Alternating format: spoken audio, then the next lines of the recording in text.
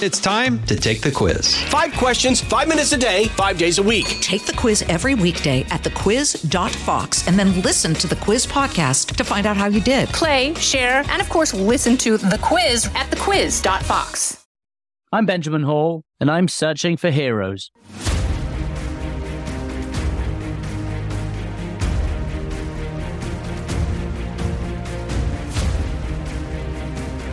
Ladies and gentlemen, it is such a pleasure to be with you today to launch this podcast and try to bring to you some stories of resilience, courage, and bravery. And the reason I want to do this, the reason I'm so fascinated by this, is because it's how I feel. It is the one thing that has stuck to me after the attack in Ukraine last year and throughout my recovery from the injuries. It is the idea of resilience and who has it. And I honestly think that resilience, courage, and bravery, they're not only out there, but they drive us. They make us better. They define the best of us, and they should guide us. They are the backbone of a great nation, of a strong family, and I think we must aim for them all the time, every day. And I know this because of the last 18 months and what happened to me. I was blown up, was torn apart, I almost died. I lost a close friend and others by my side. My whole crew were killed that day, right alongside me. But I found a way through. And I am standing here today stronger because of it.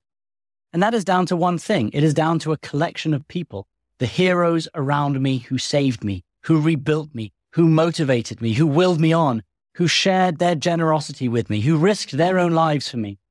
And I'm reminded by them every single day that courage, resilience, and bravery exist in every corner and in places you hadn't realized, in people you hadn't expected. And that's why I want to bring you this podcast. Now, some of you would have heard the story from me in the past, or you would have read my book. But for those who haven't, I will explain again what happened that day last year in Ukraine, because it is at the very core of what I want to convey.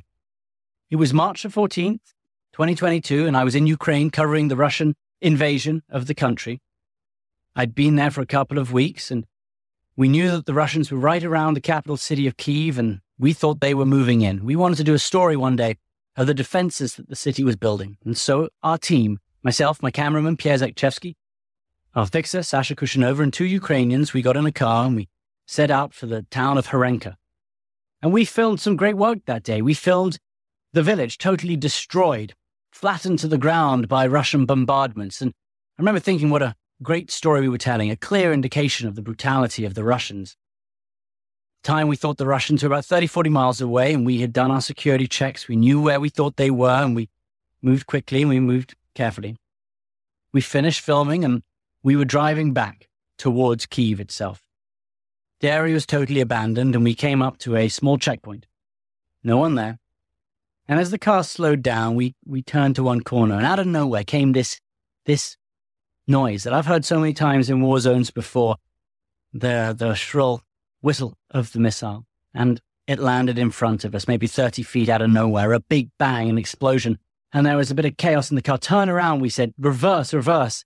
And a second later, the second bomb landed right next to the car, right alongside us. That one blacked me out. And I know I got a lot of the facial injuries from that, shrapnel in the eye, a big piece of shrapnel in my neck. But I was out cold. I think I was close to death. And all I could see was the blackness. And it was all so calm at that point. But right then, right in front of my eyes, I saw my daughter, my 7-year-old daughter, Honor, standing right in front of me, into my mind. And she said to me, in this moment of peace, she said, Daddy, you've got to get out of the car. You've got to get out of the car. And she brought me back. I came back and I opened my eyes, and without thinking, I grabbed for the door and I started moving. And I managed to get one foot out of the door. I wasn't sure what was happening. And as soon as I took a step out of the door, the third bomb hit the car itself. That one threw me away. And again, I was knocked out. When I woke up, I was on fire. My right leg was gone, barely hanging on. And I remember rolling around to try and put the flames out all over my body. My left foot had largely been taken off. Thumb was hanging off. My hand almost destroyed. And I was just lying there, trying to figure out how badly injured I was. Alongside me was Pierre, our cameraman. And immediately I said, Pierre. And he just said, don't move, Russian drones. So I lay there for a little bit looking at myself. And again, after a while, I said, I've got to go, Pierre. I've got to go, I'm badly injured. Don't move, he said, don't move. Pierre saved my life that day. He got out of the car before I did. And had he not gotten out of that car, I would have been stuck in that car. I wouldn't have made it. So we lay together. And after a while, out of nowhere, a car came past. Now, it didn't see me, and I was waving and shouting at it, but it just kept going past our car that was still burning. And it disappeared. The only car, I said. Could get no cell phone reception. Couldn't contact anyone. No one knew who had been hit. It was just a broken team, myself badly injured, Pierre lying next to me. And I remember saying to Pierre, I said, it doesn't matter how injured I am. It doesn't matter if they're Russians. I've got to go. And what I could think of with my daughters. And I said to myself, I'm going home no matter what it takes. I will crawl myself. And I started to do that. Started to pull myself up towards the road, back up. And amazingly, that car that had passed earlier had some engine problems down the road. It turned around. About 10 minutes later, it came back. And after about 40 minutes of waiting there, trying to figure out life and death and all the thoughts. And I will go into those thoughts later. But that car came back again, and I threw some rocks at it, and I waved and I shouted at it, and it came and they picked me up. But that was what happened that day, and it led to an incredible story of recovery and resilience and the evacuation itself. What I later found out was that Pierre had died while he was lying there next to me. He'd bled out. I didn't find that out till later. But I do look back and I remember that day he definitely saved me. But then began a big process to evacuate me. Fox found out eventually, and Jennifer Griffin was sitting in DC at the Pentagon when she heard. And all they knew was that the Fox News team had been hit, and could they find us? Who was alive? Who was dead? Eventually reports came in that one person had survived, but the rest had died. But immediately Jen picked up the phone and called Sarah Verrado, who founded an incredible charity called Save Our Allies. And they are specialists in going into difficult places and saving Americans. They were in Afghanistan when Afghanistan fell, and they went in and saved many lives there. And as soon as Sarah Verrado got the story, and Jen Griffin asked if they had team people, she said, we have the best team. And so began this evacuation to get into Ukraine and find me. Nobody knew where I was. I was in, at first, a small little Ukrainian military hospital. This team of veterans set off in 2 beaten-up old ambulances right into the war zone, right to the front lines to come and find me, to risk their own lives. And again, we will speak to some of those people as well, incredible heroes, people who have won numerous medals. But they found their way in, they found me, and they managed to get me out right through some of the worst of the lines, through Ukrainian checkpoints, being searched at every point. Now, in the end, we got out with the Polish Prime Minister. He was on the first secret mission to see Zelensky. We couldn't get out safely. I had a big matchbox-sized piece of shrapnel in my neck. They couldn't drive me out. They couldn't fly me out. But if we could break through the curfew in the middle of the night, and if we could get to the Polish Prime Minister's train, we would be evacuated with him. And that is amazingly what happened. And I'll go into some more details of that incredible story later on. But that got me out. And I had a 10-hour train journey, which was perhaps the hardest part of my life. No pain meds at that point. And I just remember thinking, if you can get through this, you can get through anything. And it wasn't just about surviving the attack. It was about finding the courage to put my life together again, to realize that there was another level of strength inside me. And whenever the pain became too big, too great, I remember stopping and telling myself, it's okay. There is goodness on the other side of this. And I was able, in some cases, to put aside the pain. And I know it sounds amazing, but I was able to do that and say, you've got to be stronger now. You've got 10 hours ahead of you, and you just have to lie here, badly injured, barely alive, not complain, because I was with the experts and the professionals. And I said, the last thing they need is for me moaning, me saying that it hurts. I will just lie here and be quiet. Now, Jen Griffin had spoken to the Pentagon as well, and to John Kirby, had even asked them to come in and get me out of Ukraine. But they had said that US policy was that no American boots would be on the ground inside Ukraine. But if they could get me to Poland, then the US military would take care of me and would treat me. And so that was the plan. We managed to get out. and we managed to get across the border to Poland. And what was waiting right there as I crossed and we got off the train was a Black Hawk from the 82nd. And I remember being lifted into that helicopter and getting that moment of realization where I was saved. At that point, I was actually saved. And all the pain disappeared. And I knew that I was going to be better.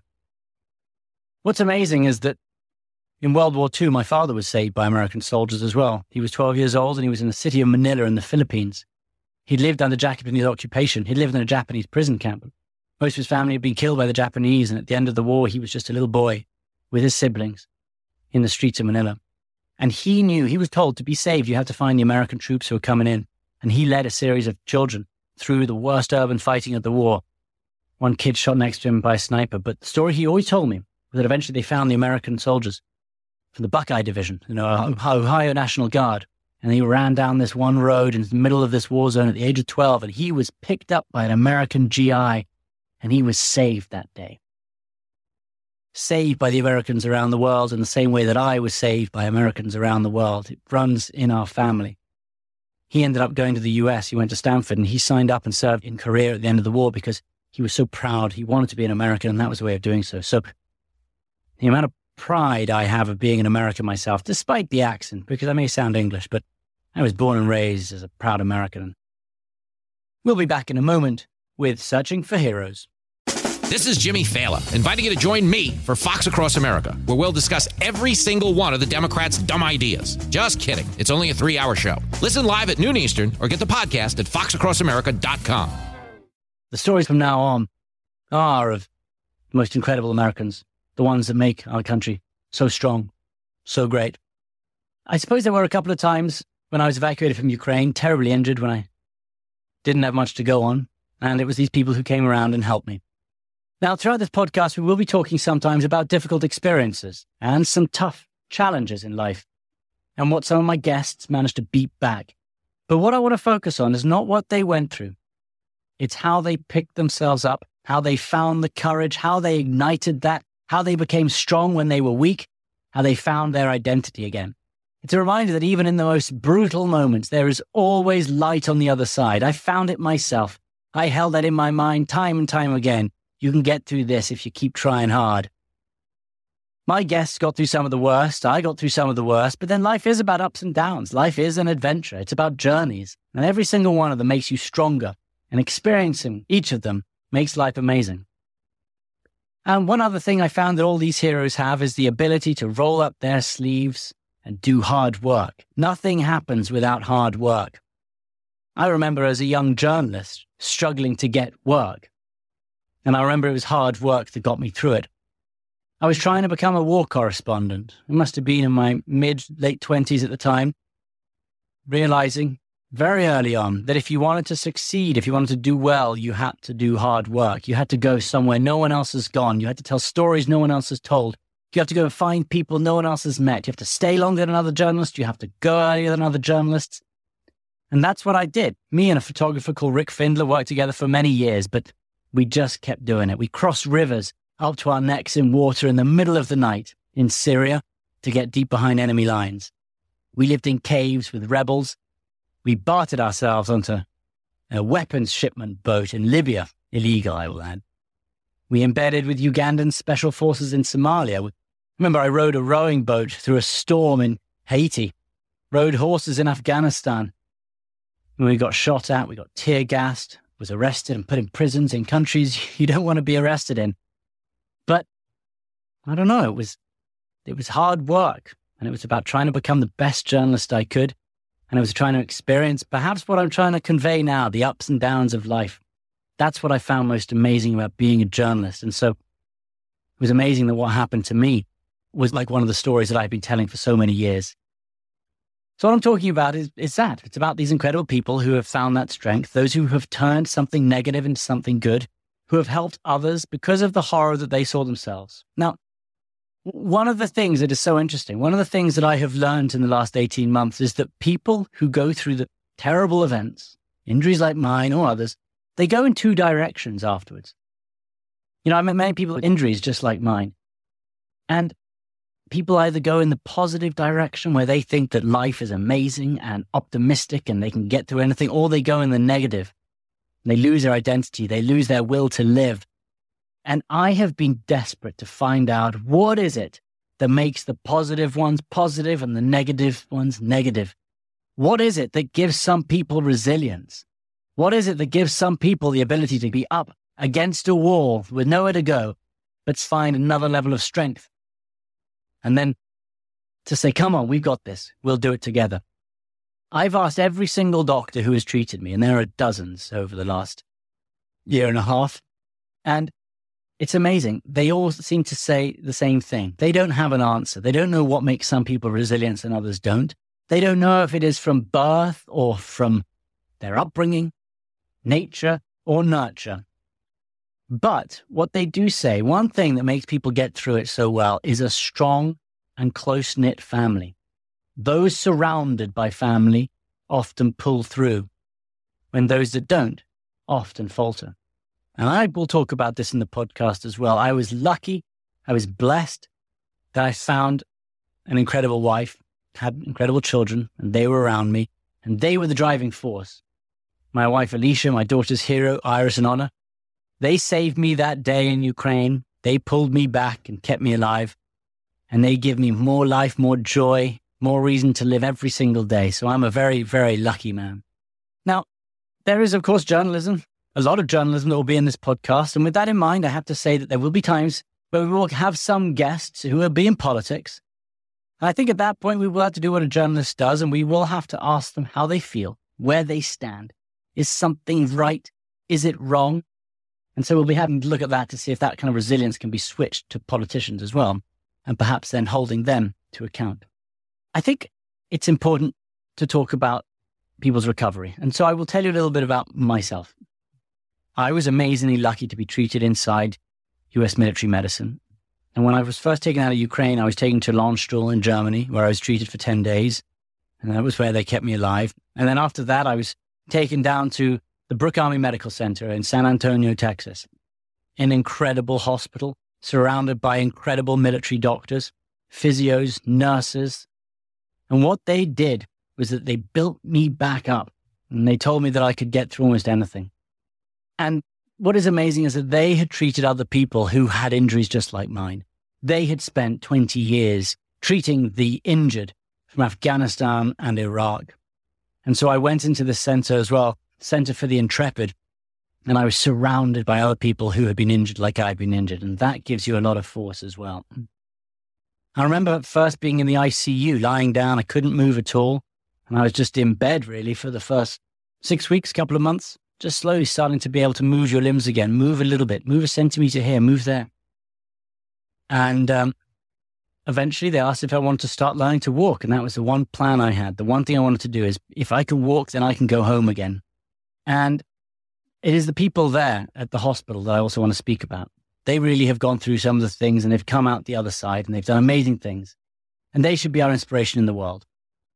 I think there's something else that I need to add as well. It's important to say that sometimes there are some things that you can't come back from. You can't necessarily recover from all the way. And I think amongst them is perhaps the loss of people, loss of friends, loss of family. And of course, back in Ukraine, I lost colleagues around me, Pierre, Sasha, and 2 Ukrainians. Those were the 4 that died. And there is no coming back from that. That is perhaps a different kind of tragedy to what happened to me. But I know 100% that if we could speak to them, if I could speak to Pierre, who was someone I traveled all over the world with, so many times, we were in trenches, we were in wars, felt like brothers. And I know if I could speak to them, and speak to Pierre, he would say, go and live your life. Go and do great things. Keep doing what you always did and keep loving it. He would say, keep continuing your job. Don't stop because of what happened to you. Keep smiling. He had the biggest smile on his face, Pierre, every single day. Because he would say, that's what the world is about. So I know they would want us to keep doing that too. And so yes, loss is something, but again, it's something that you can get through. They would want us to move forward and we will do so in their name. something good that we do in the name of this podcast, I think something good we will try to do is remembering their names as well, so that there was a purpose. And I think it should make us better people, focus us a little bit more.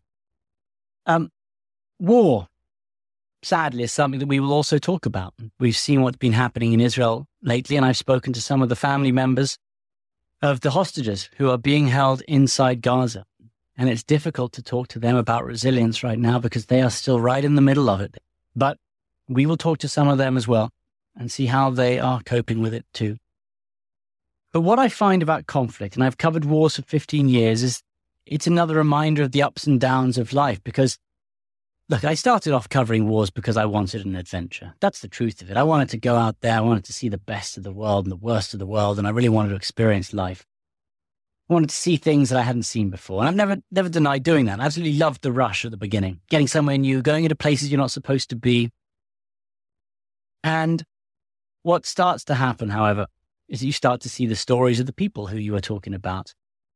And they can be terrible and sad, but they can also be just equally amazing and brave and courageous. And I would say that I have seen more incredible resilience and strength in war than I have out of it. And again, it's a reminder that I hope we will focus on in this podcast, that no matter how bad it is, you have to find a way through. I mean, I think back often to a time in Libya. I remember seeing a mother crying over the dead bodies of her 5 children who were laid out at her feet, including a toddler, while the shelling continued to demolish the city Misrata around us. And I remember the rebel fighter being injured by shrapnel. He was gripping to life. His eyes were searching all around, and he was realizing that he was gone. Just in those last few moments, I saw that in his eyes, and then he died soon afterwards. So I think I've seen many of these things, but what I remember are the positive sides.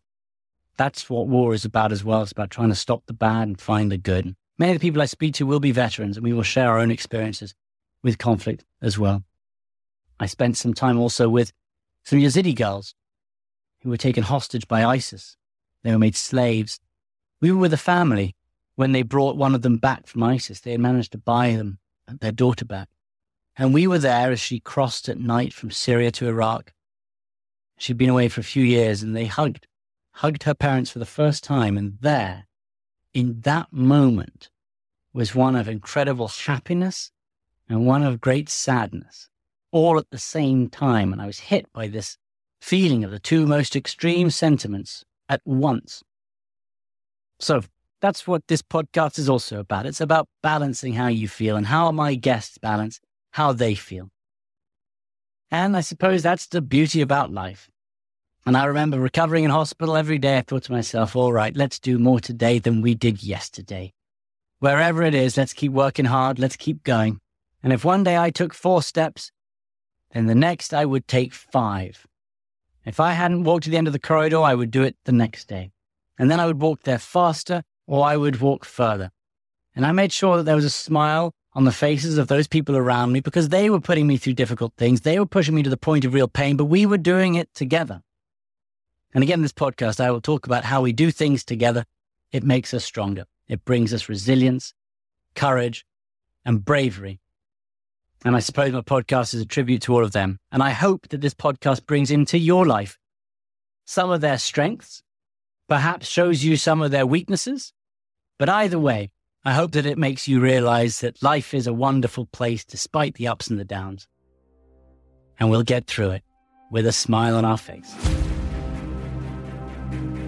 Listen ad-free with a Fox News Podcasts Plus subscription on Apple Podcasts, and Amazon Prime members can listen to this show ad-free on the Amazon Music app.